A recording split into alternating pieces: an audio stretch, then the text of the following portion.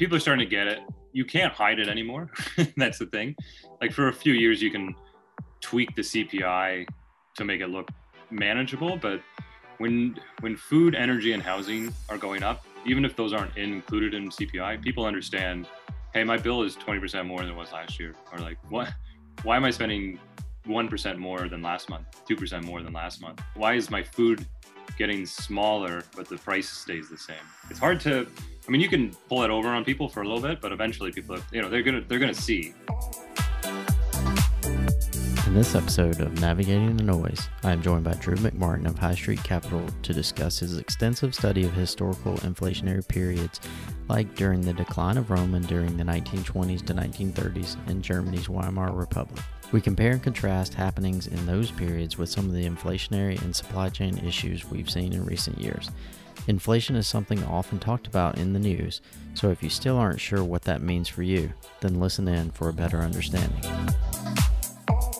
The opinions expressed in this podcast do not necessarily reflect the opinion of Archetype Wealth Partners or its advisors. The mention of different asset types or securities do not constitute a recommendation for our clients. If you have any questions about the content of this podcast, please contact your advisor. Hey everybody, thanks for joining today. I've got with me Drew McMartin of High Street Capital, and we're going to kick it off by talking about inflation, what that means to you, what's kind of going on in the world, and how that's impacting financial markets. Drew has done extensive studies on periods back in history like Rome and Weimar Republic to kind of look at, how inflation acted and worked in the individual's lifestyle back in those times and where we kind of sit today and how those comparisons look. So Drew, maybe you can tell us just a little bit about your background. Yeah. Hi. Thanks for having me, Kane. My background is really in city planning. I was went to school as a city planner and sort of focused more on the land use and real estate development allocation. So that's sort of where I got my start. And from there, started learning about Ray Dalio, as I sort of mentioned. Ray has a very interesting sort of take on how the economy works. And from there, that was maybe a couple of years ago, that really sort of set me down my path that, the current system about money is not sound. It's really arguably the money is broken, and how are there ways to sort of protect your wealth from this system that is not functioning efficiently? So, we, Drew, we kind of connected on Twitter, and really the reason why, the points that I thought you could speak to today that are really interesting. We've covered a little bit on inflation. We get a lot of questions day to day, week to week. What's going to happen with this inflation? Is there inflation? What is inflation? So I think you can kind of help us break that down, simplify that. But, you've put out some pieces, done a lot of homework on kind of what happened in the fall of Rome, what happened in Weimar Republic. I've done some of that, not as deep on the Rome side. But what happened in the Depression and these other periods, historical periods where we've seen rampant inflation. Mm-hmm. And so maybe you could, help us better understand what is it, what should we look for, and how that kind of shakes out in times where there is high levels of inflation. Yeah. So I first got into sort of researching inflation based on Ray Dalio, like his sort of Ray Dalio, I attribute to sort of setting me on this path. Like his here. Yeah. His YouTube video, How the Economy Works, was like, I think the very first piece of macroeconomic information that I ever consumed that made sense to me for someone who sort of was coming sort of eyes wide open into the space. And his video sort of prompted me to buy his book, sort of The Big Debt Crisis. And that Big Debt Crisis book has historical high inflation environments in it. It doesn't cover Rome, but it covers Weimar Germany. And, after I watched that video, read that book, I remember seeing what's fascinating about that Big Debt Crisis is he's got newspaper clippings from those times. Yeah. And the one thing that those newspaper clippings say is like most people weren't even acknowledging that they were in high inflationary environments while it's happening. Well, the beauty, just to step in right here, the beauty of that book, and I know it's 400 or 500 pages, it's thick, it's dense, but number one, it is just extremely simple.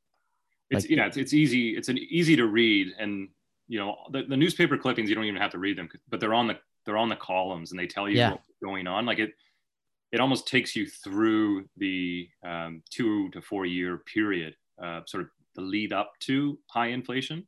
And that's sort of the key thing to me right now is the lead up, because the parallels between sort of fall of Rome, from a money debasement, and Weimar Germany, a lot of those parallels are happening today.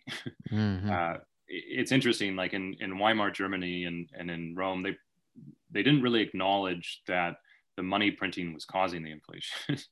And I remember reading that, being so surprised. I was like, how could they not see it? Like, but it's easy for us to look back, you know, 80 years, 100 years ago, and say, like, how did you not see this? But we're repeating the same mistakes. And one of the parallels is, once you start getting down, like, you can start debasing your currency, money printing at the beginning, and it actually is a benefit in the short term, and it solves problems today, but it generally makes the problems in the future worse, because you're almost pulling demand from the future for the present. So you're solving today's problems, and you're making today's issues almost go away. But the problem is, within 12 months, those issues that you solve today are now worse.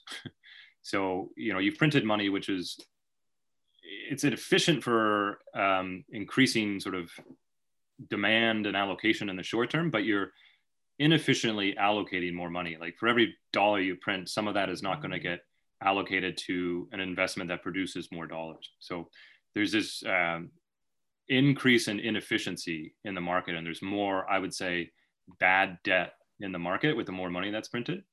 So the solution to that is to either increase taxes, increase production, or print more money. And that's something right quick. In Dalio's work, it's phenomenal. Big Debt Crisis. So he looked back 2 to 5,000 years. I don't remember the exact window, but something like that. And I think it was 200 or 300 civilization cases, rise and decline. And some of that led into the New World Order, his other book. But the beauty of it, the second part was he simplified it first. And the second part, he took that and made an average, the archetype. And so you could see easily in his mind and his team's mind when you trended well above and when you trended well below. And Germany, well above. We're kind of in that region where it seems like we're well above. But he laid out the steps and the guidelines, and he says in the front, I think, that he did it so that central bankers of the future would have a book to go pull off the shelf and say, oh, this is what I do here, because they don't have that, and B, they don't do that. And they tend to make, we're human. We tend to make bad decisions. And to your point, central bankers do take the easy route first, which is print. And it helps, but the longer you keep doing step. it. When you're faced with the two, I mean, the two choices are, do we print and sort of try to get out of this issue through printing, or do we sort of step back and let the market sort of naturally correct itself? Which, I'm not saying that I'm not saying either is a good situation, to be honest. They've sort of backed themselves into a corner. Mm-hmm. And the more printing that you've done, you make, I don't want to call it the day of reckoning, but the day where you have to deal with all of the money you're printing, you're actually making that day worse. So for every dollar you've printed, the person who has to come along and fix that, or let that unwind from the system, it's going to be even harder the next day. So like in Weimar Germany, they called it, like, inflation is like a drug. So it solves the problem at the beginning, but it's fatal in the end. And Ray Dalio cautioned about that in his work and his writing. Mm-hmm. He said, like, the solution where the sort of corrections occur is to overprint and to try to fix the problem through printing. And again, I don't envy the job of the central banks. I don't think they have an easy job by any sense. And I've written about this, saying they're picking the lesser of two evils. Like, there's no good solution here. But like he points out, at some point, someone has to come along and they have to take the medicine. They have to take the pain, because that's the only way. And maybe, you hear noise about the Great Reset coming out of 2020 and whatever, and maybe that's going to happen, but there has to be some sort of, and this kind of where Bitcoin fits in, logical reason to step back to a sound money.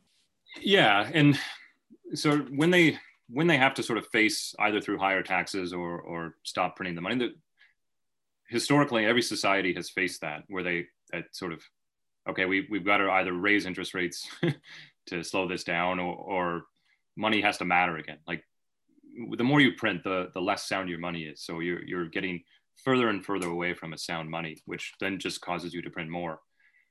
So you're getting further and further away of what you need to do. And it's hard for someone to come along and say, what we're doing is unsustainable and we need to solve this problem today, because if we try to solve this in 2 years, this problem is going to be way worse. But in Weimar, Germany, and Rome to a lesser extent, I don't have the data to definitively say that happened at a specific period. Certainly in Weimar, there comes a time when the money printing actually makes the issues worse than if you were to just let the system sort of unwind and increase taxes. At one point I make there, I just read it recently in The Sovereign Individual. We've got this picture in our mind that inflation happens and it's just this nasty crash and the civilization ends. And that book made a great point that that's not really how it happens. You have this inflation and the dominance and the global reach, specifically, they were talking about Rome, just you kind of lose control of your global footprint. Mm-hmm. And so people within that society tend to believe, hey, we're still the best, we're still number one, but the rest of the world starts to treat you not that way. And so your currency can still maintain and your ways of living, though the standards drop drastically. Mm-hmm. They still function and people still, there are still political leaders and still banks and still all that stuff. It just, the lifestyle drastically drops. Would you say that's fair or? Yeah, absolutely. People are starting to get it. You can't hide it anymore. That's the thing. Like for a few years, you can tweak the CPI to make it look, manageable. But when food, energy, and housing are going up, even if those aren't included in CPI, people understand, hey, my bill is 20% more than it was last year. Or like, what? Why am I spending 1% more than last month, 2% more than last month? Why is my food getting smaller, but the price stays the same? It's hard to, you can pull it over on people for a little bit, but eventually people, they're going to see, like, shrinkflation is a big thing that you see now. Like the big brands, they're trying not to change their price. So they're just sort of making smaller products and selling it for the same price and then hoping no one will notice. But, eventually that catches up. Like you can only make a product so small before someone figures out that something's changing. So people understand. I think what people don't understand right now is that the inflation is tied to the money printing. Like where we are, like I hear a lot of people say like, oh, real estate's up 30% sort of in Ontario, Canada. It's up 30%. Well, so is the money supply. So you subtract the new money by it, like, it's not really up. You're not more wealthy. You just have more dollars. Yeah. And that's something that Greg Foss talks a lot about, is that, the value of your house, your Bitcoin, all these other things that are denominated in dollars, they're not really up that much, so to speak. It's that the dollars and the fiat currency that they're quoted in is down that much. Yeah. Lawrence Lepard also sort of speaks about this, called like, historically it's called like a crack up boom, where everyone sort of thinks they're getting rich because they have more dollars and all their assets are going up. And that they're sort of in a short term spurs more consumption. Like for instance, cars, like you see used cars going up, and you could buy a used car now, or you could buy a brand new car, drive it for a bit and sell it back for a couple of years for more than it was worth when you bought it. So people are seeing that those are going up. So that kind of spurs people to make purchases on hard assets or assets that are difficult to reproduce, because they're like, well, it's going to be worth more. So there's this sort of, I guess, surge of demand, but that's not a sustainable thing. And you can't keep that sort of demand surge going. So, people see that prices are going up, but they don't see, like, nobody measures their net worth or their wealth minus the money supply for that year. It's just like, the common people, most people don't do that. So when you remove sort of, okay, my assets are up 30%, real estate's up 30%, they've increased the balance sheet by 40%. Am I further ahead? No, you're at best you're managing or just managing to maintain your wealth. And the people who don't have the assets, they're the ones that are getting further and further left behind. So, nowadays you're seeing a lot of like social unrest, and a lot of that's attributed to the people who have assets. Like money printing is very beneficial to anyone who owns assets. They benefit a lot. The people who are the most inversely, in fact, impacted are people who don't have assets. And, if my house has gone up 30%, the money supply is up 30%. If I'm trying to save in dollars for a house, my house is getting harder and harder to buy. And the concept of saving in cash to buy a house used to be sort of standard, right? Like you save up, then you buy the house. Nowadays, if you're saving in cash to buy a house, like you're not only are you spinning your wheels, you're spinning your wheels as the goal is getting further away, which. And that's one thing that I don't think people have understood for the last 20, 30 years, but in the last 2 to 5 years, people's eyes have really become on or started to focus on that. They're like, wait a second, I am saving for specific goals, but those goals, the price of them keep going up. Mm-hmm. And if I increase my savings, it doesn't seem to help me out any, doesn't seem to catch up. So, one of the things we talk about is keeping cash on hand. Well, we've kind of shifted a little bit. You should have cash, right? Because you never know. We know one thing's for sure: life comes at you and things happen, and you need cash, and it varies, and you never know when that is. But probably not much more than you might spend in this environment. Not much more than you might spend in the next 6 months. And I was going to say 6 months, like a rainy day fund, like COVID and sort of the shutdown of the world taught everyone that you do need. You've got to have a backstop, and if that money. If that money erodes 100% or 1,000% in 6 months, we've got bigger issues. And that would be offset if you have your 6 month sort of burn, I would call it, in terms of cash. Mm-hmm. If that money erodes, that would be offset by sort of your allocation. I call it to hard assets like real estate, gold, silver, and I think the best of them all is Bitcoin. And that's the flip side, and we'll get into Bitcoin too in this, because that's sort of what a lot of these podcasts that I do are about. But the flip side and the other side of the coin that you mentioned a few minutes ago, the underprivileged or, people that don't have the financial means or however you want to spend that, they don't have the assets, which that creates the greatest problem. So, we need cash for the things that we know that are coming and the unexpected things, but we need anything that's not in that little bucket needs to be in some form of asset, whether, as you mentioned, real estate, gold, Bitcoin, Ethereum, silver, stocks, internet. It's got to be in something. For the last year, you could put it in used cars, which is odd because those traditionally have been thought of as liabilities and not assets. In my opinion, they still are, right? Like mm-hmm. The fact that a used car is worth more, that is sort of another reason why people are sort of waking up. Like I used to say, like, when beef was up sort of 20 or 30% year over year, it's like there isn't like a booming beef industry, or eggs are up. Like, eggs haven't suddenly become this amazing investment that's netting you sort of 30% a year. It's that your money is eroding in value. And these are just all of these other assets or other commodities, even meat, eggs. These are just ways to measure the erosion of your money relative to that underlying unit. Yeah. Mm-hmm. So and so you've got one unit, dollars, fiat, whatever, whatever country you may be in, your local dollar, that are going down because all the other asset prices are going up. And then you've got assets like Bitcoin and gold and things of that nature that are going up, and yes, there's volatile periods, but in general, if we zoom out and look at the last 12 years, they are going up. Oh, they're increasing. Not only are they sort of maintaining, like I would say stocks and to extent real estate, like they're maintaining their purchasing power. Bitcoin has this sort of network effect where not only is it maintaining its purchasing power, but if you look at sort of anything priced in Bitcoin over the last 5 years, the amount of Bitcoin required for those purchases is decreasing. Real estate, I would say stocks are sort of maintaining this sort of status quo where you're not getting further behind based on sort of new supply, but Bitcoin is increasing. The amount of Bitcoin you need to purchase those items is going down, and that's really by design for Bitcoin. I mean, because they've got Bitcoin has a very fixed supply. It's less than sort of 2% a year now based on stock to flow. And these assets, these assets are increasing. So there are more of these assets. So that's, by design that this is happening. And then there's also the network effect for Bitcoin. So not only is it sort of maintaining its purchasing power, but more people are entering the space.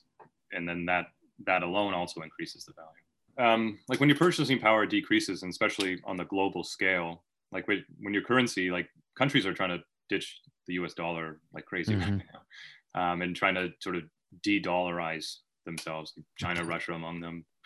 You're starting to see El Salvador sort of pull away from a dollar standard, just because those are obviously very different reasons, those countries, but they don't have any control over the printing of it. So, if that money is decreasing in value, that money on the global scale relative to other things is not going to get as many goods as it once was. So, cost to import goods are going to go up, and people will start to realize that their lifestyle, I think people are already almost starting to see that now. You have to make a lot more money to have as much meat in your diet as you did 12 months ago, 24 months ago. And these are sort of small things now. So that was one thing I was going to ask a little bit earlier. You talked about the things that from your research, the signs, the indicators, the warnings, the red flags that you saw in Rome. You also saw in Weimar Republic, World War I, II, and then you're kind of seeing some of those now. What specifically? So there are two things specifically, like two common threads that I would actually sort of three. So one is the debasement and the rate of decay of the value of the purchasing power of the currency. They're different across all three periods. Like if you take Rome or Weimar or even now, the speed at which they're decaying, or the speed. And that's the underlying asset being used, the unit of account for that. Yeah. So, So different time frames for each one, but the charts look the same. So, the rates, if you standardize them over like a chart, look very similar in terms of when the bottom really drops out of the value. Like generally it's like a very slow line, maybe a 10-degree line. Then it goes into 45, and then it's like this 45-degree line for a while. And then it shoots up to like an 80. So that's interesting because I have a little bit of a natural God-given talent from an art standpoint, do portrait pencil drawing. So I gravitated in the equity markets to technical analysis. Love charts, love price. They tell you everything before the news headlines, but I've always said, and I've never exactly figured it out. I'm just not that smart, but I just look at charts and I use that visual 45-degree line across the history of it as my mechanism of that should be normal.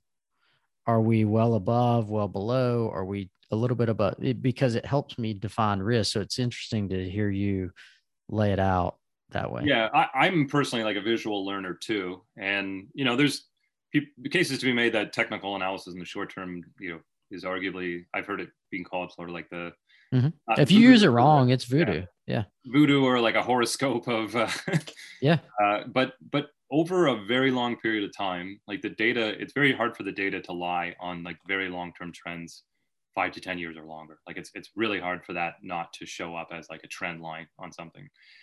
So I find there's huge value in sort of comparing those, because you can standardize different time frames, different currencies, different debasements through like a common chart. And things are sort of starting to ski slope, which is not a technical term, but that's just something I reference. Yeah, it's that point where at some point gravity kicks in. Yeah, and so we're seeing that. The main thing across all sort of high inflationary periods is monetizing the debt. So in every single period, you can print money, but if you have a surplus of exports or a surplus of capital, you can print that, and you generally get away with that. Like if you look at Japan, their debt to printing, I think, is 200. Well, it's kind of like, coming out of World War II and World War I, where the U.S. was basically the sweatshop for the world. Yeah, well, they were producing goods in the U.S. So so they had that capacity of exports to print against. Well, and then in the 70s, when sort of interest rates went up to 20%, that was a crazy time, but they were able to absorb sort of that stagflation because they were net exporters. Yep. Nowadays, most of that printing is now going to kind of just make up the debt and the deficits of like the balance or the budget. And that happened in Weimar. That I don't know if it specifically happened in Rome, but that the problem with debt monetization, where you're starting to print money to make up a difference, that gets you down a really slippery slope that it's very difficult to recover from.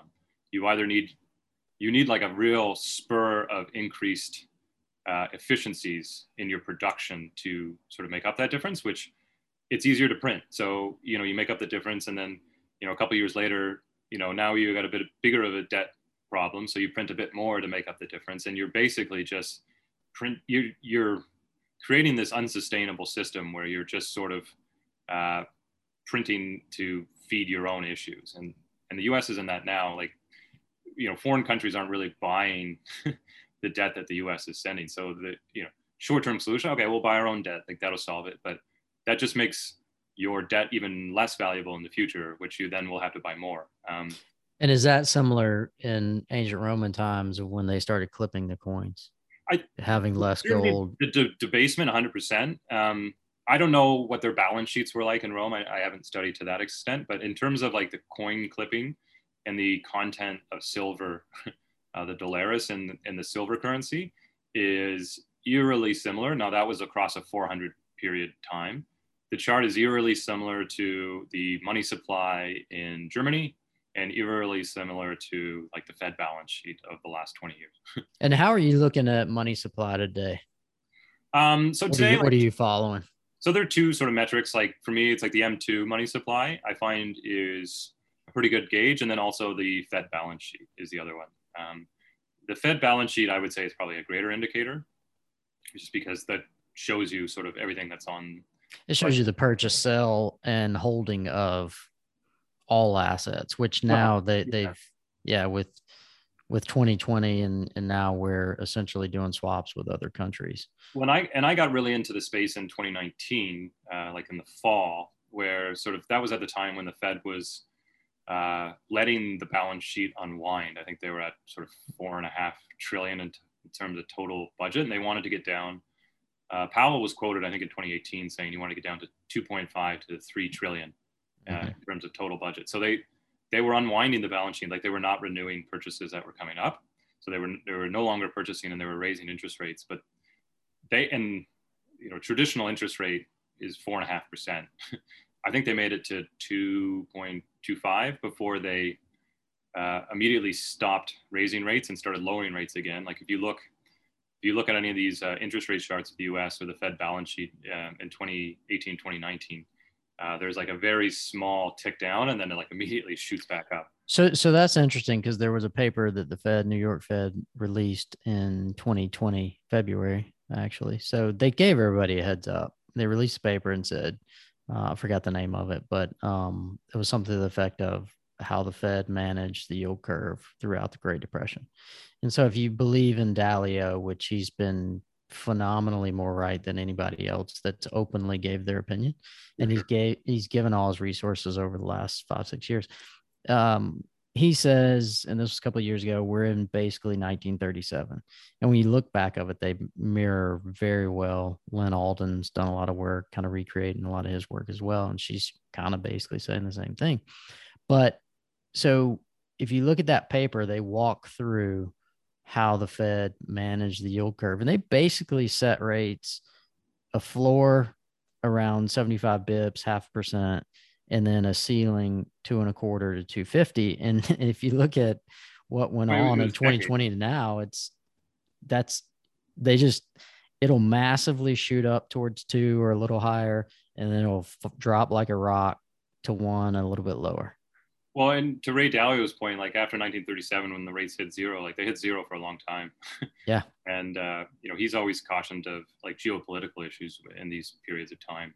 37 is pretty close to start of World War II, just because it's a time when sort of the inherent superpower has not in a position to like exude force to the sort of outside country. In that war today, you could easily make a case it's just cyber. It's been there for a decade. I mean, probably like traditional wars might not even happen in the future. There's just so much information on the digital. And then, sorry, not to switch two more points. But the other thing, common thread across all inflations, was like over speculation in the markets, and that was generally caused by the first two things, like the debasement and the money printing.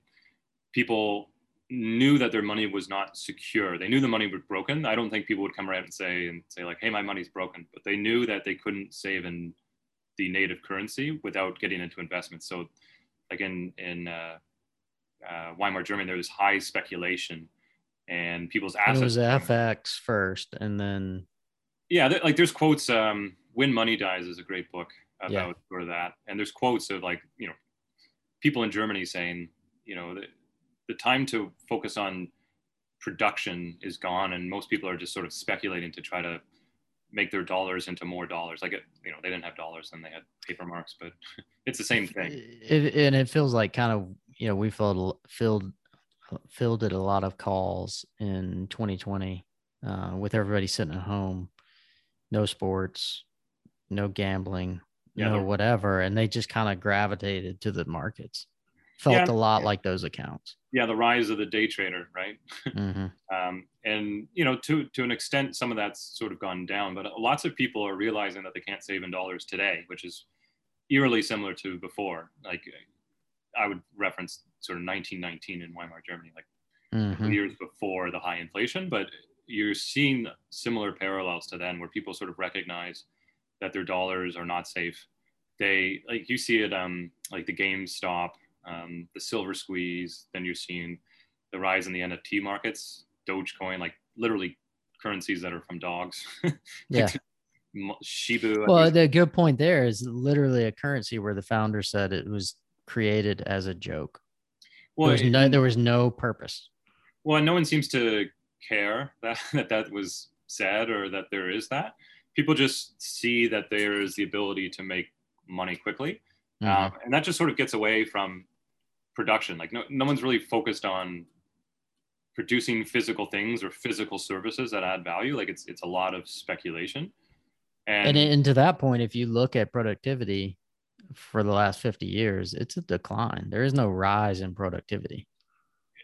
Arguably, yeah, decline. I mean, you could maybe say it's been holding level for the last few years, but the GDP has been decreasing every year for 20 years. And then you print more money to try to get the same GDP. So the amount of money that you're printing per point of GDP growth is like, again, a ski slope. Like you're requiring more and more money to almost maintain.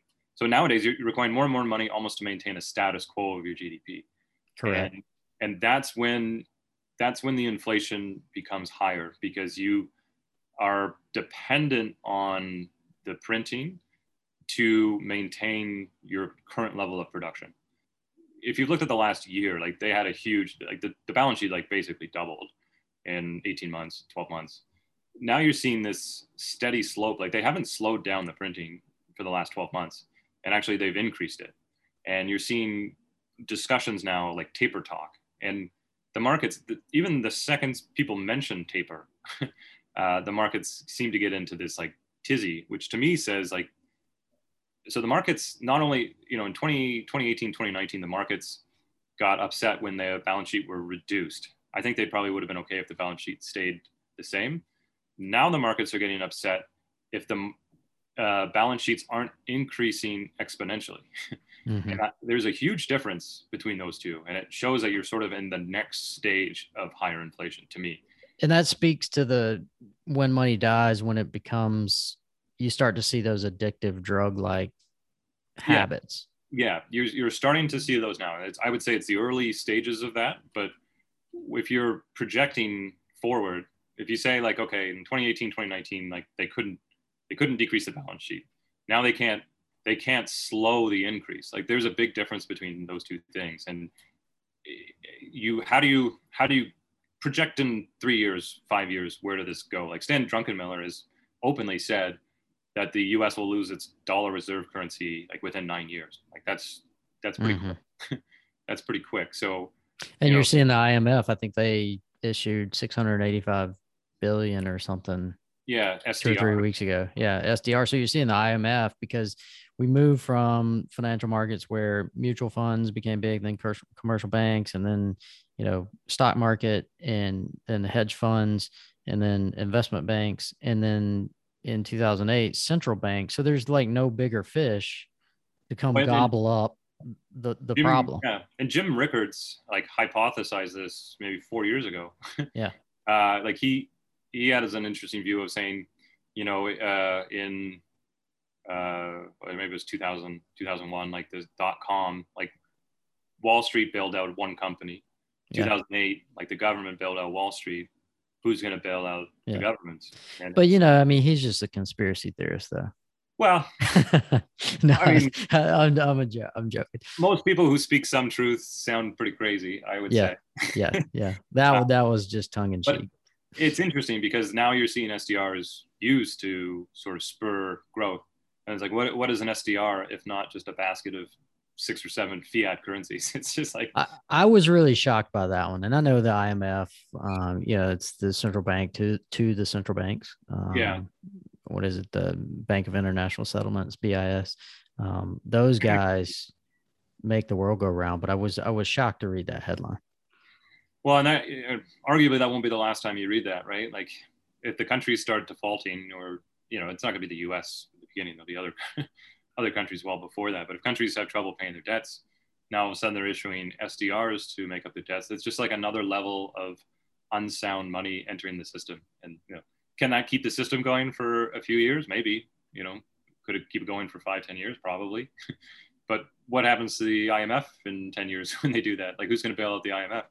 So are they going to create like a universal body to bail out the IMF with some new made up currency? Probably. But I think before that happens, people are going to start switching to harder assets to protect their wealth. And that's sort of why I sort of entered the space and started speaking about this, because I sort of realized this is an unsustainable path that we're heading on, and that people are going to lose significant amounts of their wealth if they just stay and do nothing.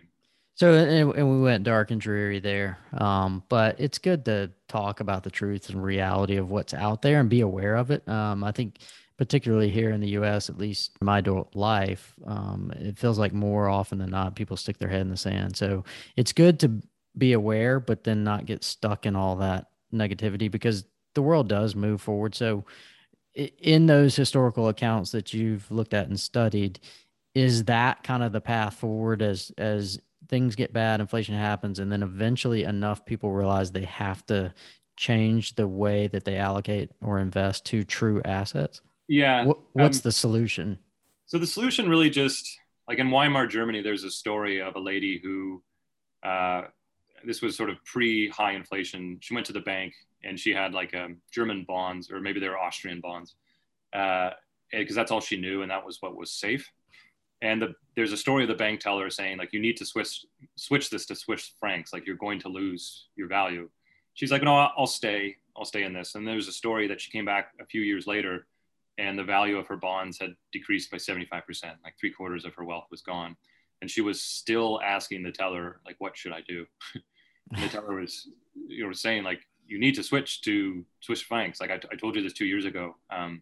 So it's hard for sort of someone who maybe doesn't study macroeconomics or study historical macroeconomics, which is, I would say, almost everybody on a day-to-day basis, to sort of understand or to have the confidence to switch into other things, because saving in dollars and bonds are what most people know as the safe thing to do. But in high inflationary environments, it becomes very dangerous to save in those, or those actually become the riskier assets as the value of the dollar decreases. Well, I mean, and it tells you how many people didn't take econ or fell asleep, but isn't that macro econ 101? So in periods of inflation, find substitute. Taken a macroeconomics class ever, for the record. So you caught up with your online research. Just as a disclaimer for your listeners. Yeah. But what happens in those situations is usually there's like two things. One, the government will realize that their currency at some point has no value and they will switch to a new currency. So in Germany, there was a paper mark switched to the Rentenmark. And what I found really interesting about that was the Rentenmark was also backed by nothing. Yeah. But they just said, like, okay, we're going to try a new currency. And then this time we're going to try to keep the supply. And people are like, okay. Didn't they switch 4 times? Or before they found like something that was backed by gold? I think it was, 3 or 4 different currencies between 1934 and 1943, I think, or something like. Yeah, they Yeah. basically It was basically up to Bretton Woods 44. Yeah, they just basically kept, and then eventually they went on to gold standard at that point. So, it's not instantaneous, the solution, but eventually the solution is you need to get back to sound money. That's the only way that you can fix these problems. So then is the analogy of the frog in boiling water basically what you tend to see from the historical accounts? You hit the nail right on the head there. I've used that term a bunch of times. Like, people don't realize that their world is changing, or they understand it's changing, but it's at such a non I guess linear scale or exponential scale at the beginning that they don't seem to worry about it. Like, okay, yes, it's changing, okay, and no one, other people realize it's changing, but no one projects where it's going. And by the time it gets to like a boiling point, it's almost too late at that point. Like, people are not going to want your dollars, or your dollars are not going to get things. And like, the definition of hyperinflation is an increase in inflation of, I think it's 50% per month over 2 months. So, and that in Weimar, you saw that in days and weeks. I mean, you just recently saw it in Argentina, Venezuela.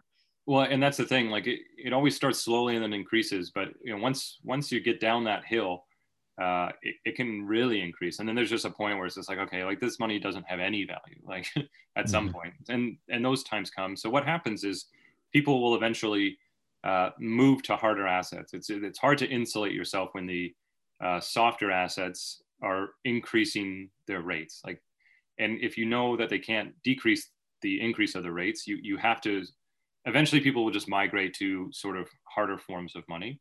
In Weimar, people, to be honest, like, resorted to bartering because it was, some people had gold, some people had silver. Like, the value of gold, like, in relative to a German paper mark, was an exponential increase. Like, went from, like, a loaf of bread in Germany, I think within 1 year went from 200 paper marks to 200 million, I think it was. Yeah, because you've got that chart where, it's just kind of steadily going along, kind of spikes up, and then all of a sudden it's just straight vertical. So yeah, and that's the thing. So I would, that's the 10% to 45%, and the 45% is interesting because it's like this consistent time where people are like, okay, yeah, it's increasing, but it's a consistent rate.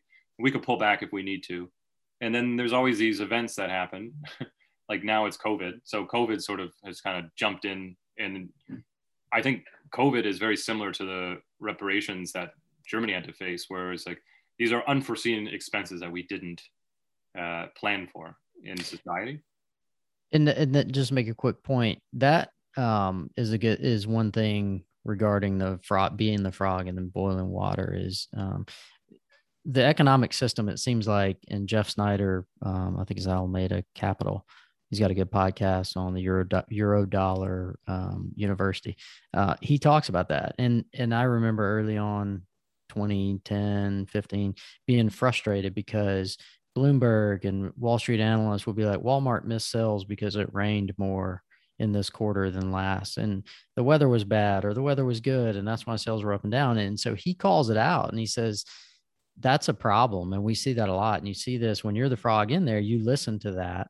And you think that makes sense. It makes zero sense. And so he said, when you're looking at all these balance sheets and Fed actions and all this activity, it all started well before COVID. COVID was just the news headline that you and I and all the frogs kind of were like, oh, wait, the world changed. Yeah, and it's kind of like a benchmark period where you can kind of put it there. But, like, the repo markets, banks weren't lending to each other in 2019, like the fall of 2019. Yeah. The whole fourth quarter of 18, there was issues. Yeah. So, it's not to say that COVID was the cause of all this. Like, some people say COVID was the prick that, like, did the bubble. Right, and that was just the thing that the frog realized. Wait, this water's hot. Yeah. Most people noticed it at that point, or the changes, like, in the Fed's balance sheet. That's where it's went from the 45% to like the 80% in terms of like a rate of decay, I call it. That's where the chart really starts to steepen. So I would say everything up until there, everyone would make, me personally would be under the assumption that, it's a steady increase. We're talking about decreasing, we're going to normalize rates, but the talk and what happened in real life were very different things. So people sort of woke up sort of after COVID and realized, okay, the balance sheet is now doubled and they can't slow it down. Like this is very different than what it was before.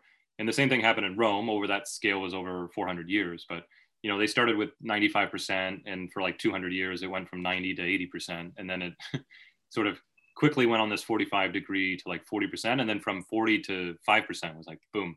Like it was within a matter of decades in Rome, which in our terms is like a matter of years.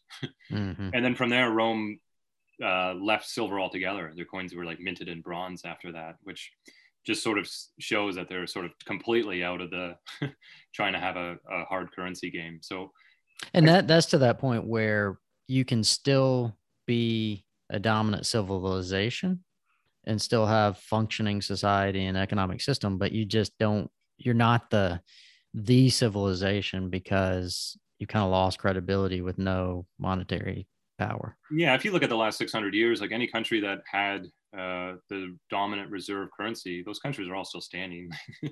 It's not like those countries fell into the ocean. Yeah, exactly.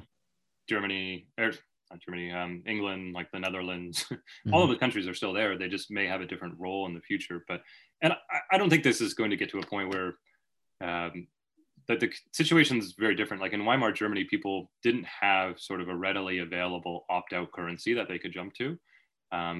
They could go to the banks and try to get Swiss francs, but once the inflation started to go, like that, that was very hard to get your hands on sort of harder assets of currency. Nowadays with the emergence of the Bitcoin market, like there's this parallel system that is already running, and it's been running since just after 2008, which is interesting timing, I would say. But it's already running. So, does this higher inflation environment spur a transition to a harder asset quicker? Maybe. Like, the Lightning Network, you can have payments. There's countries that El Salvador just made Bitcoin legal tender. So yeah, you can get McDonald's. You can buy a Big Mac with a Bitcoin. I think they're incentivizing that actually. You get it's law. It's law. So I saw that McDonald's had to offer it day one, Starbucks, and so you have to accept it. You don't. If someone wants to pay in Bitcoin, they have to accept it. But yeah, you can still pay in US dollars down there. Right. Yep. So that, to me, that's interesting because Elise Keeling, who's pretty heavily into Bitcoin, she tweeted something the other day saying like within 3 to 4 years, the majority of people will access Bitcoin through earnings. Right. Which to me was very eye-opening. Like by 2025, she's saying like 4 years is not a very long time. But, if you... to match that, CNBC did a study and I posted it. 26% of investors that came into the market after 2019 held crypto. Yeah, most aren't selling, right? Yeah, and so you've got Strike running around. They've got athletes and other people, and they're setting up the rails where you can take payment in Bitcoin from your corporate employer. I wrote an article for Bitcoin Magazine about athletes and getting into Bitcoin space, and a lot of athletes are taking their signing bonuses or like their salaries in Bitcoin, especially in the NFL, because they're not in that league for very long, just with how physical it is. And that's a good segue because we talk about the frog in boiling water. Well, and we know that the earth still spins. It's up and to the right for humans. There are bumps along the way. So how do you solve this inflation? First off, you have to be able to answer the question, what is inflation? Am I seeing it? And then what's the solve, which it's don't be afraid to introduce new asset classes because you need some form. So if we really live in a world that's either dollars or not dollars, meaning you either hold dollars to do what you need to do, or you don't hold them as your investment, whatever that may be. So if you have, you traditionally had equities, fixed income, real estate, cash. Now we've got this new digital asset class.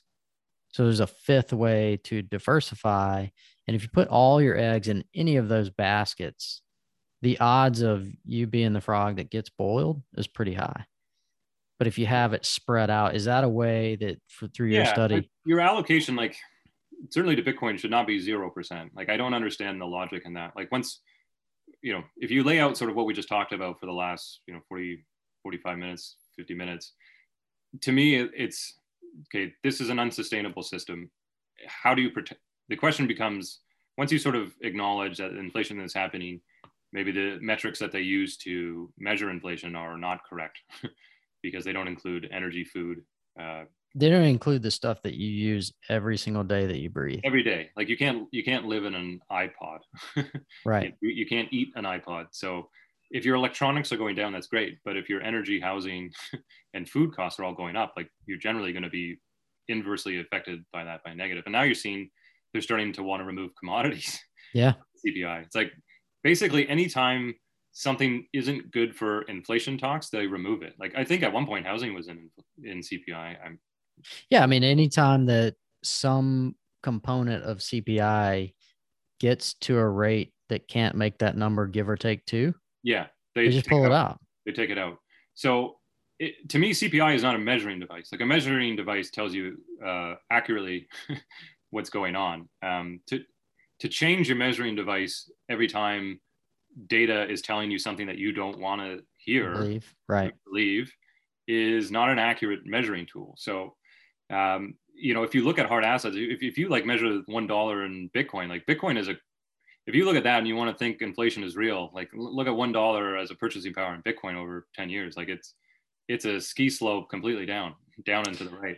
Yeah, I did that. I don't know, a year or two ago, and I think I did it annually.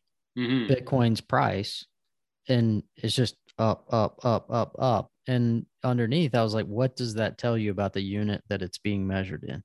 And that's the thing. And is that the true indication of inflation rates? Like if it is, like inflation is really, really high. Arguably that's maybe not the most accurate measurement, but it is a pretty accurate tool. Like it's very different from CPI in terms of what you're measuring. So to say that like your allocation is zero into these assets is the wrong answer. It's because if these become right, and the probability of them becoming right, I think, increases as every year goes on.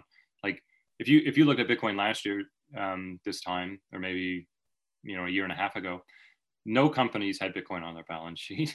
No countries had Bitcoin as legal tender.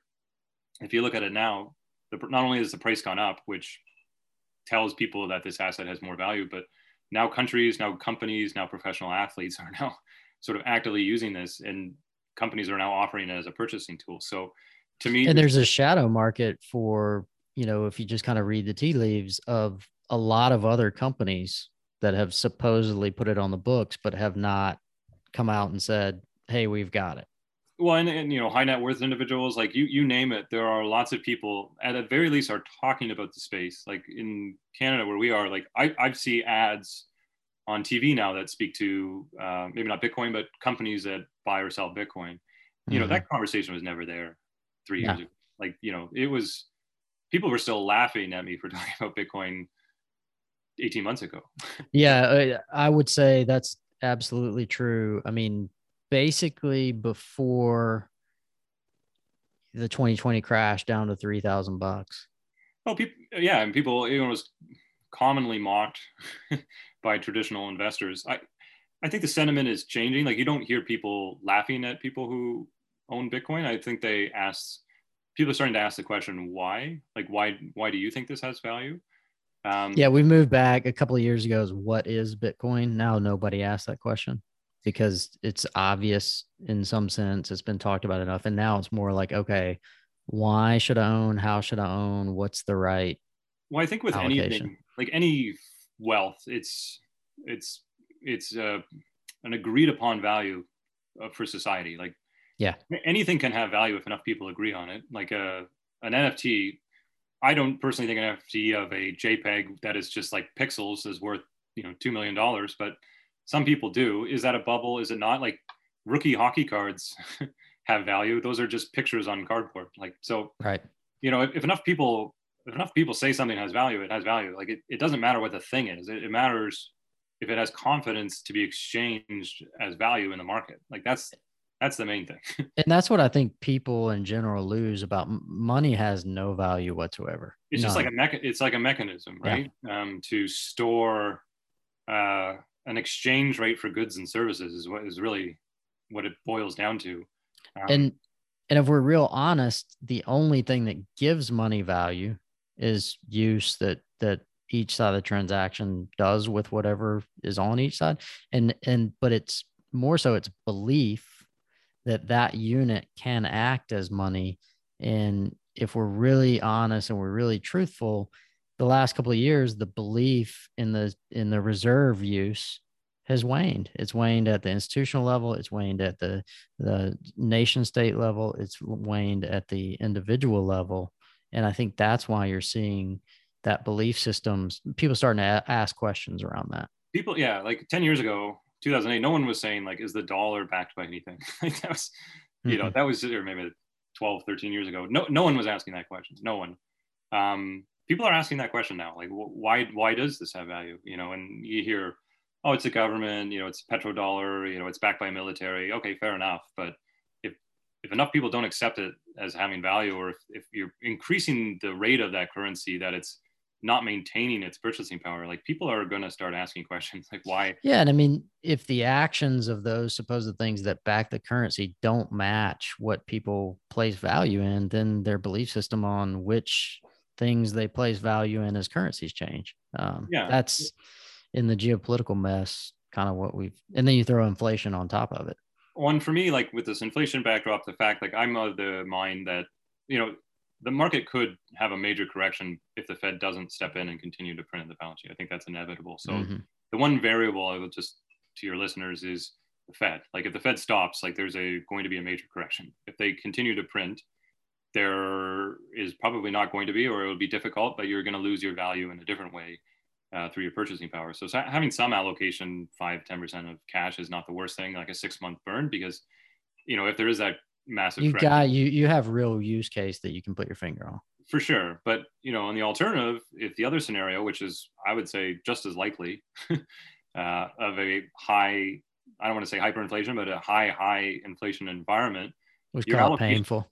Yeah, your allocation to hard assets needs to be pretty high. Like I would put, stocks generally go up quite well during high inflations, but eventually they have a massive correction.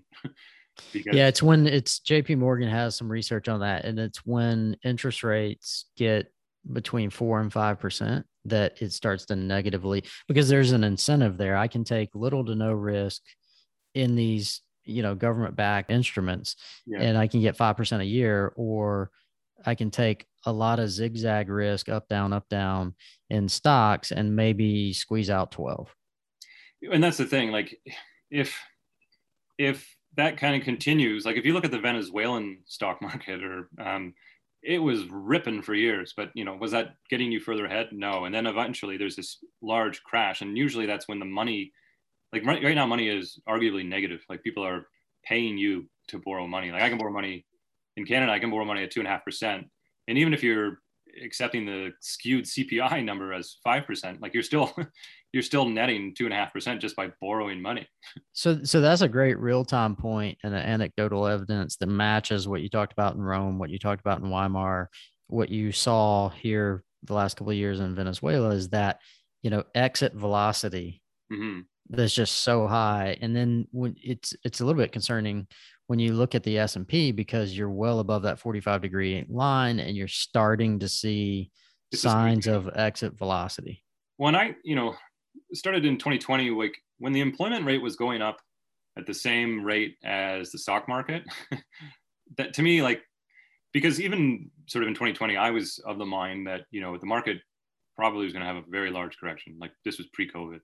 I like switched everything to cash. Same. And I didn't go all cash, but same. Well, you could just, I think maybe I think I sold every single stock I had, but you could see to me like that there was something unsustainable. So then this market has a big collapse, and then the Fed jumps in, and they haven't stopped jumping in. So that's the variable, right? Like, are the Fed going to continue to backstop?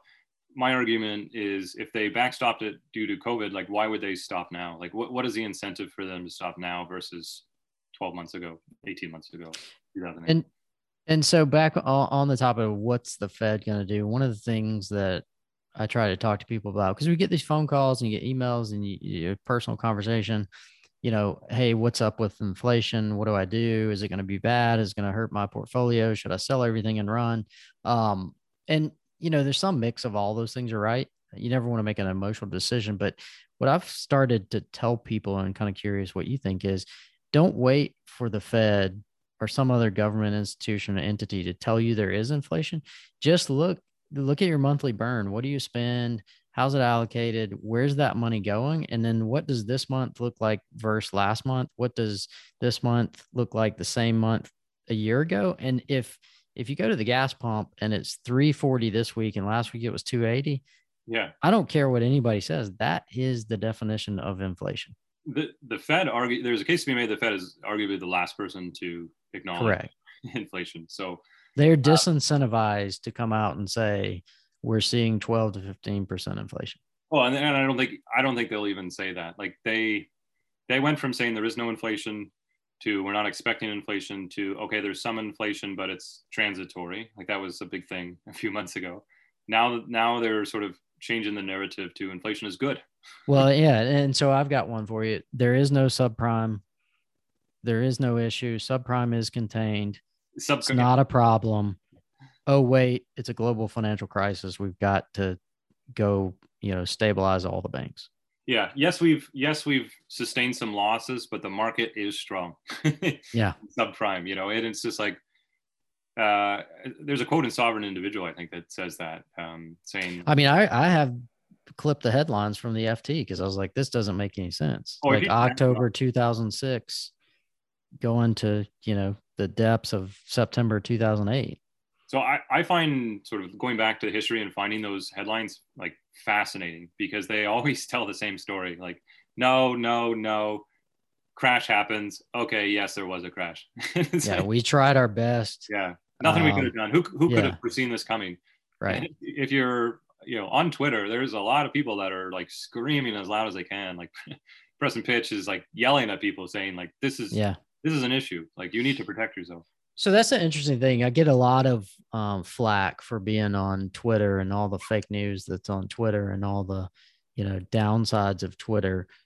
Seems to me, even though it's censored in a lot of cases, personally, it's been one of the best resources out there. And 98% of the people that I follow and get legitimate good information from don't have initials and credentials after their name. Do you have an opinion on that?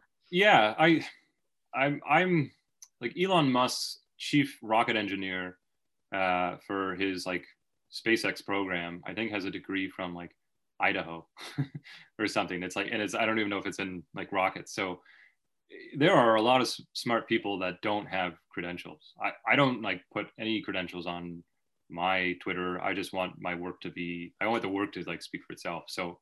And there are a lot of smart people. You don't need to go to school to have someone to tell you you're smart. And I find like if you were in school right now studying Bitcoin, I would admire like what would they tell you?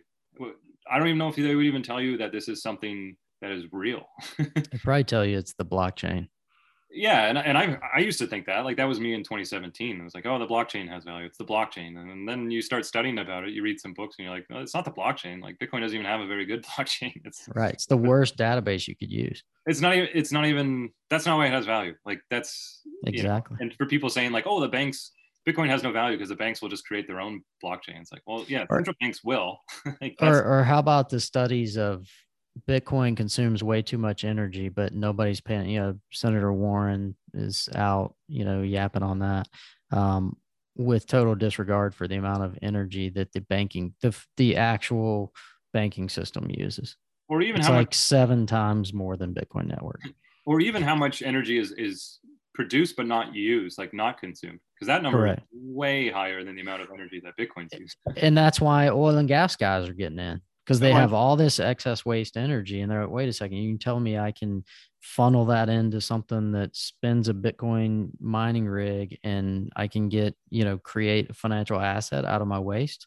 And that's kind of what's cool about Bitcoin is it sort of monetizes energy consumption or energy generation. And that I think is really interesting. And that anybody who produces excess energy, it's like, I can make money off this. Currently the energy system right now is like a parking lot at the mall where I would say 30-40% of the spots are not used, but they're there for Christmas. Yeah.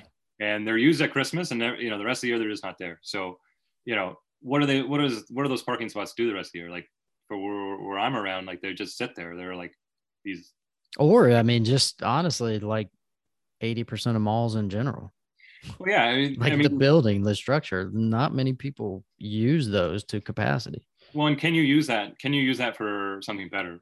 Mm-hmm. And that's, you're seeing oil and gas people, like once you sort of really study mining, you start to realize where is there inefficient, or where there's energy that's being generated or that could be generated that is not being used. Right. And, can I look, if I can make money off this incentivizes me to do this. And to the energy use debate, like miners don't want to be using dirty electricity. Like for them, if they have a sustainable source of electricity, that's much better for them if they're in the business for more than a couple of years. Like if they have a sustainable thing and they pay for the infrastructure, eventually their asset is going to like be netting energy free and clear. Like if you build a hydro dam or some, if you access geothermal, eventually there's going to be a point where your infrastructure has been paid off by the Bitcoin mining and you're just making essentially free and clear money. Yeah, and if math rules the world and people are by and large profit oriented, those guys, they don't do anything without math, and they don't do it unless they know that they can make a profit. So why not pay attention to what they're doing rather than, mock them and say that they're creating, a bad ESG, Well, non-friendly yeah, environment. and those people are in the business of allocating their capital efficiently, right? Like Mm-hmm. they don't allocate their capital if they're not going to get a return. Um, That's a great point for listeners that, what do you take away from the inflation? One, you've got substitution. You're going to have to look at the things you purchase, find better substitutes that, achieve what you want to achieve. But your personal capital allocation matters. It's always mattered, but in an inflationary environment, you need to drill down on it and make sure the allocation counts. well, and I find a lot of like investors have trouble getting into these, like say for instance Bitcoin, because there's no yield. Like you hear a lot from Warren Buffett, like it doesn't give you a dividend, and he's like a very big dividend guy. And I've studied Warren Buffett, and I come through macroeconomics as like a value investor. That's sort of where I'd like to be. But if you look around in the environment, there's no such thing as a value investment that pays you a dividend probably Mm-hmm. anymore. Like, and argue maybe some REITs are undervalued that can still pay you, but if the inflation is still increasing and they put controls on the rent, like you're in trouble. So there's this period where it's almost like a hunkered down period where you just sort of are trying to avoid the inflation by putting your money into assets that don't lose purchasing power, So regardless of whether they give a dividend or not. So if you ask me the most common theme between Bitcoin or Bitcoiners that I've interviewed, talked to, almost every one of them say exactly what you just said. At heart, I'm a value investor. Yeah, I mean, and it sounds weird to say that when you're sort of advocating for magic internet money that doesn't give Mm-hmm. yield, but most people, at least in Bitcoin that I know, are value investors, and they feel that like on a Bitcoin standard, you can return as a value investor. Like it's much easier to do that in the future if everyone's sort of using Bitcoin or using a hard money, because it's hard to be a value investor when their money supply is being printed. Like all of that money goes to like FANG stocks. Well, you could easily say you become a valuation investor at that point because you're but, just even, like not even paying attention. but even the valuation, like it's almost like the money goes, like it's the Cantillon effect, right? Like the Yep. money goes to certain things first, and that kind of creates these snowball effects. So the money printing Mm-hmm. goes to these big companies, which creates these big growth rates, and you're almost selling a story versus like a numbers game. Like, does anyone even know like the rate of growth doesn't really match up with the amount of new investment that's going into these companies. Yeah, we could do a whole nother 2-hour podcast on Cantillon effect. And it's basically what you saw with the stimulus and bailout from 2020. It's like, where's the problem? Let's take the bazooka, aim it at that first, and then Mm-hmm. hope and pray that money trickles down from there. And it just doesn't generally happen. No, it's probably not the most efficient way to allocate capital, but Right. it's ironic because that's sort of the mandate of the central bank. But stable Stabilize prices. prices. But when you look at the prices, they stabilize prices and unemployment are their sort of two mandates. But to achieve one, you're not able to achieve the other right now. Like Yeah. it's difficult to do that. So they sort of again pick the lesser of the two evils, and does that make things better? For some people it does, but I would say the majority of people are getting left further behind. Yeah. So, we could go on for days. Don't want to, kind of give everybody their time back, but a great conversation. I've enjoyed it here. Maybe a couple of key headliners you would kind of encourage people in terms of, how to be aware of inflation, what to do about if you feel inflation creeping into your life, and, where they can find you. And Sure. Yeah. So we have a blog called wealthplaybook.ca. I'm on Twitter at Drew McMartin, I think it is. I actually don't even know. yeah, Don't I think even know that's my right. own handle, but I think that's it. My name. I think that's right. So, I mean, you're welcome to follow me. I talk about inflation a lot, and sort of the true gauge, or what I say is inflation. I would just say to people, you need to think independently of what the advice that you're getting from central authorities in terms of inflation. Generally, historically, those are the last people that will let you know of something. That was sort of referenced in the sovereign individual. Like, if you're going to stay up to date on current affairs, generally you have to study them yourselves and make sort of those informed decisions yourself. There are sort of myriad of people that are sharing this information on Twitter. You're more than welcome to check us. We talk about inflation pretty heavily. Like, I would say 50% of my like research is all like based on inflation and like historical precedents. I'm actually starting to compare similarities between Weimar and today in sort of a new post. But I would just say, like, track your expenses and measure your wealth minus what is being printed every year. That's your best thing. I find, like, if you think about weight loss, the biggest thing they say is like measure what you're consuming. I think it's the same thing with wealth. Like, if you start tracking your wealth, that's when your wealth starts growing, or you start realizing where you're not growing your wealth. So the very first thing is just track your expenses, track your wealth growth, and track it in relation to the money supply. So if the money supply has increased 20% year over year, is your wealth up 20%? If it's not, find assets that have been doing that. I love that. That's the top two things working with clients is show me your expenses. Nobody wants to do it. Show me your balance sheet. You give me those two things within 25 minutes, 10 minutes, I can figure out, where your true pain points are, Mm-hmm. solutions to resolve them, and then ways forward to make that, because your net worth grows, and that's the component you really want to focus on. Who cares what your investment account does? I mean, you care, but your net worth is driven by the spread between your assets and your liabilities, between the things that are working for you and the things that are working against you. So if you're real clear on your expenses, what they are, what they need to be for the things you want to achieve in life, and then how that flows through to the balance sheet, it's just hard to get behind. Absolutely. Like, I would say that's sort of the essential first step for anybody. Even people, like, if you summarize someone's expenses and say you're spending this much on this much on this every month, I imagine most people would be shocked. It's Mm-hmm. like, I eat out that much, I spend that much on like food that I don't make. So that's kind of the key first step. And then from there you can kind of start learning a bit more about the assets that are sort of protecting. But generally most hard assets will protect against this environment. But certainly, yeah, the first thing is track your expenses, track your wealth, and from there you can kind of grow. I think people need to, there are certain people that have the mentality that like money or having wealth is like a really bad thing. Depending on sort of the environments that they grew up in, or like were taught through family or friends to sort of shun people that were affluent or had high wealth. I think it's really just the definition of wealth. Like, what does wealth mean to you? To me, like, wealth is freedom. And the more wealth you have, the more time you can spend to do whatever you want. Like, for me, it's family. Like, family is pretty important. I have 2 young kids. So, what are you going to do with that wealth? Are you going to help people? Are you going to make the world sort of a better place? Or are you just going to sort of spend it on sort of frivolous things? So if you have this sort of big why of why you want to grow your wealth or maintain your wealth, that's important too. That's sort of your fire to continue sort of updating your expenses, continue tracking your expenses to make sure that you're sort of continuing on the path.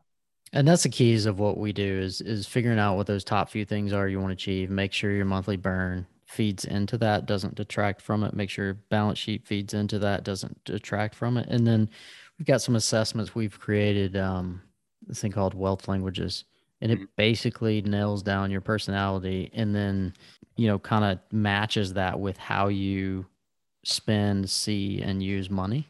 Mhm. And it's really a game changer because it helps people not feel bad because you're not going to change your base personality, not feel bad about that, and then put in guardrails within their financial life to make sure that they stay kind of down the middle, keep it down the center to achieve the things they really want to achieve. So when you take all that stress around finances out, it really allows you that freedom that you speak about, with freedom of time, freedom to do with the family and the things you really want to achieve. Yeah, and some people it's other things, traveling, it's this, but everyone has those things that they would like to do, right? Hmm. And not to get sort of too woo woo for your listeners, but having future goals, your brain tends to acknowledge those and tends to work around achieving those goals. Exactly. It's I lose a lot of people on that point if I sort of explain it in detail, but having clear goals, like I've studied that for people the last 100 years. Hmm. Having clear defined goals that you want to achieve, like, and looking at those goals, reinforcing those goals every single day, 3 times, 4 times a day, you'd be amazed at how much how much closer you can get to those goals after sort of 1 year, 2 years. Yeah, and that's the crux of Bitcoin proof of work. That it's the work that generates the productivity, which generates the wealth. And just to kind of sum it all up, we're seeing a lack of work. Hey, let's just kind of pitch it over the fence, let somebody else do it. We'll get paid. Everybody's on the take in that scale. And then that creates this inflation, which creates this, rough environment. So I think that 100% agree with you. That's a great point. Once people get back to those values and goals and that work effort that goes behind those, that wealth picture really changes. Yeah, I 100% agree with what you said. Like that's a great sort of summary. Like, because the work is the production, and right now people are just sort of focusing on making more dollars to sort of Hmm. keep their head above water. And do you care if you're producing something of value? Like, most people are just like, well, I just want to make sure I can protect it with the It's dollar. just looking at that income. What's Yeah, my income? yeah, and there's a big difference between like making more dollars and making something that's like productive for society. Yeah, exactly. Well, Drew, thanks a lot for joining today. I Yes, really it was fun. enjoyed it. My pleasure. Love to have you back on sometime, but it was a great Absolutely. chat.